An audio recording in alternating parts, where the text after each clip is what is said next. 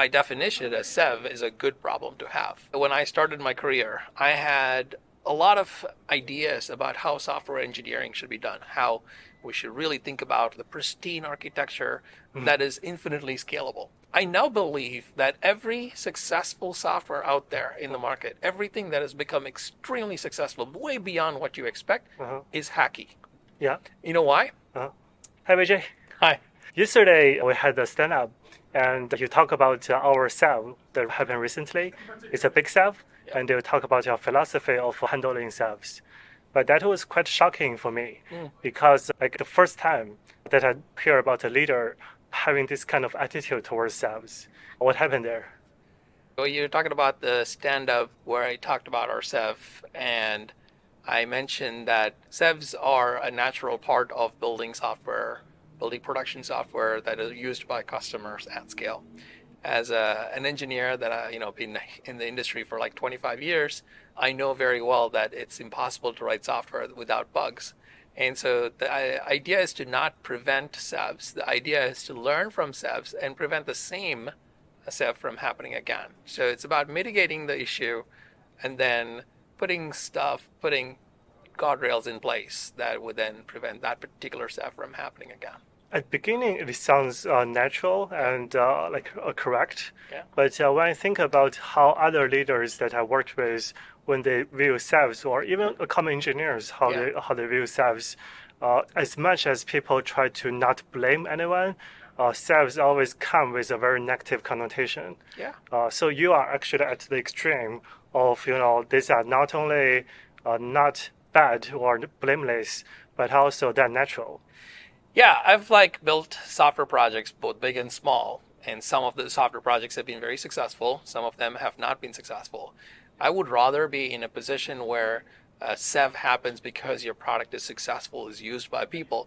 Because if a problem happens when nobody is using your product, it's not a SEV. And so by definition, a SEV is a good problem to have, which means people care about your product, and you, as a software engineer building your product, care so much that you don't want to let your customers down. That's why you call it a SEV. That's why you treat it so important. And so I take a very different position about this. I don't think we can avoid SEVs. I don't think we can avoid bugs, and that should not be the motivation. Well, that is actually interesting because, from a data scientist perspective, we look at SEVs, we know something is wrong. Yeah. But actually, when I think about the software I use, there are a lot of time there are very bad bugs and never gets reported or solved. Yeah. Yeah. I mean, the fact that we acted quickly is important. The fact that everyone came together to mitigate the SEV is important. The fact that we addressed that problem by worrying about what are the mitigations first, without worrying about blame, or without worrying about what caused it, those are all important. So I think SEV as a process has a very finite set of steps that you have to take when you enter in one of those. And then after the fact a SEV is mitigated, you can really worry about what is the real fix for it, how you avoid these same bug or regression from happening again, and how do you put some controls in place so the system overall gets better than before. So a SEV's a good way to harden your product, and you get in a better place. Yeah, but still, from a software developing point of view, I watched an interview with Josh, and he named the topic as code is cheap. You mentioned at the beginning of your career, you aspired to write this bug-free, scalable code with good architecture, good data modeling. But I think to this day, engineers still view SEVs as a bad thing because we feel like SEVs happen because we are not competent. Yeah, no, actually it's not true, because when I started my career, I had a lot of ideas about how software engineering should be done, how software should be built, how we should really think about the pristine architecture that is infinitely scalable. Yeah. But when you think about it in practice, you're always trading off with product and product success and business success. Some of those have a time window, and you need to be able to balance and trade off between what to prioritize. Sometimes we as engineers, we love, pristine architecture. We love recursion. We love to get into this thing to do so many optimizations, whether it is algorithms or whether it is data structures. Some of those are premature optimizations. Some of those you don't have to until you give the product to the customers. So you kind of like want to optimize getting the product to the market as quickly as possible.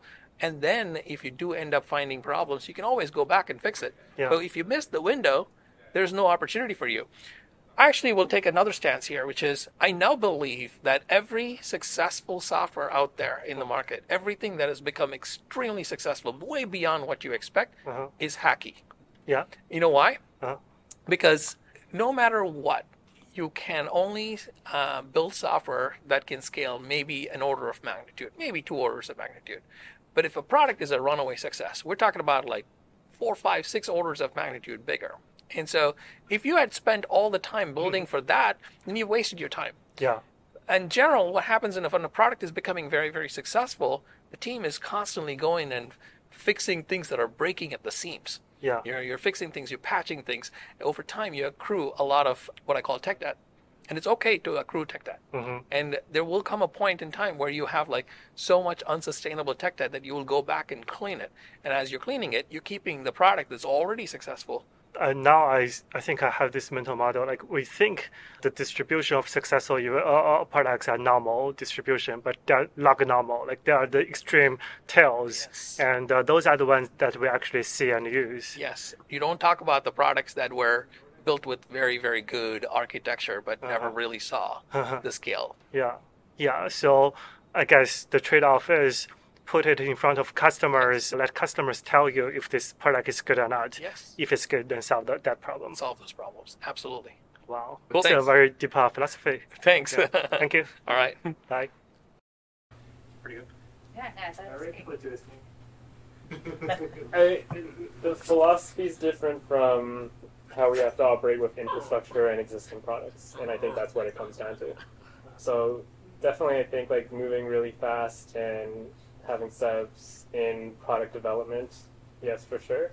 But like, for example, if feature gates were to go down at this point, we actually can't just, in my opinion, hand wave it and say, hey, we're just moving fast, because it actually becomes a core infra component of all the companies that use us.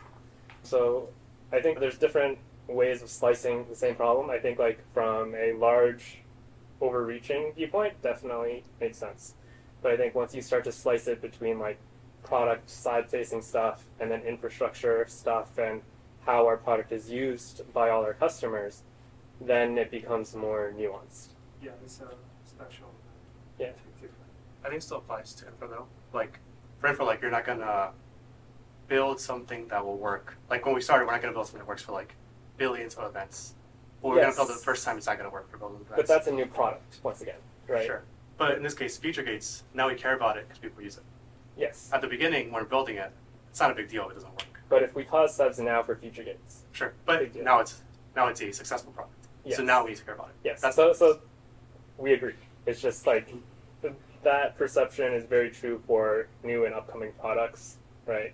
But once you are part of the critical infrastructure for everyone else, you can't treat it the same way.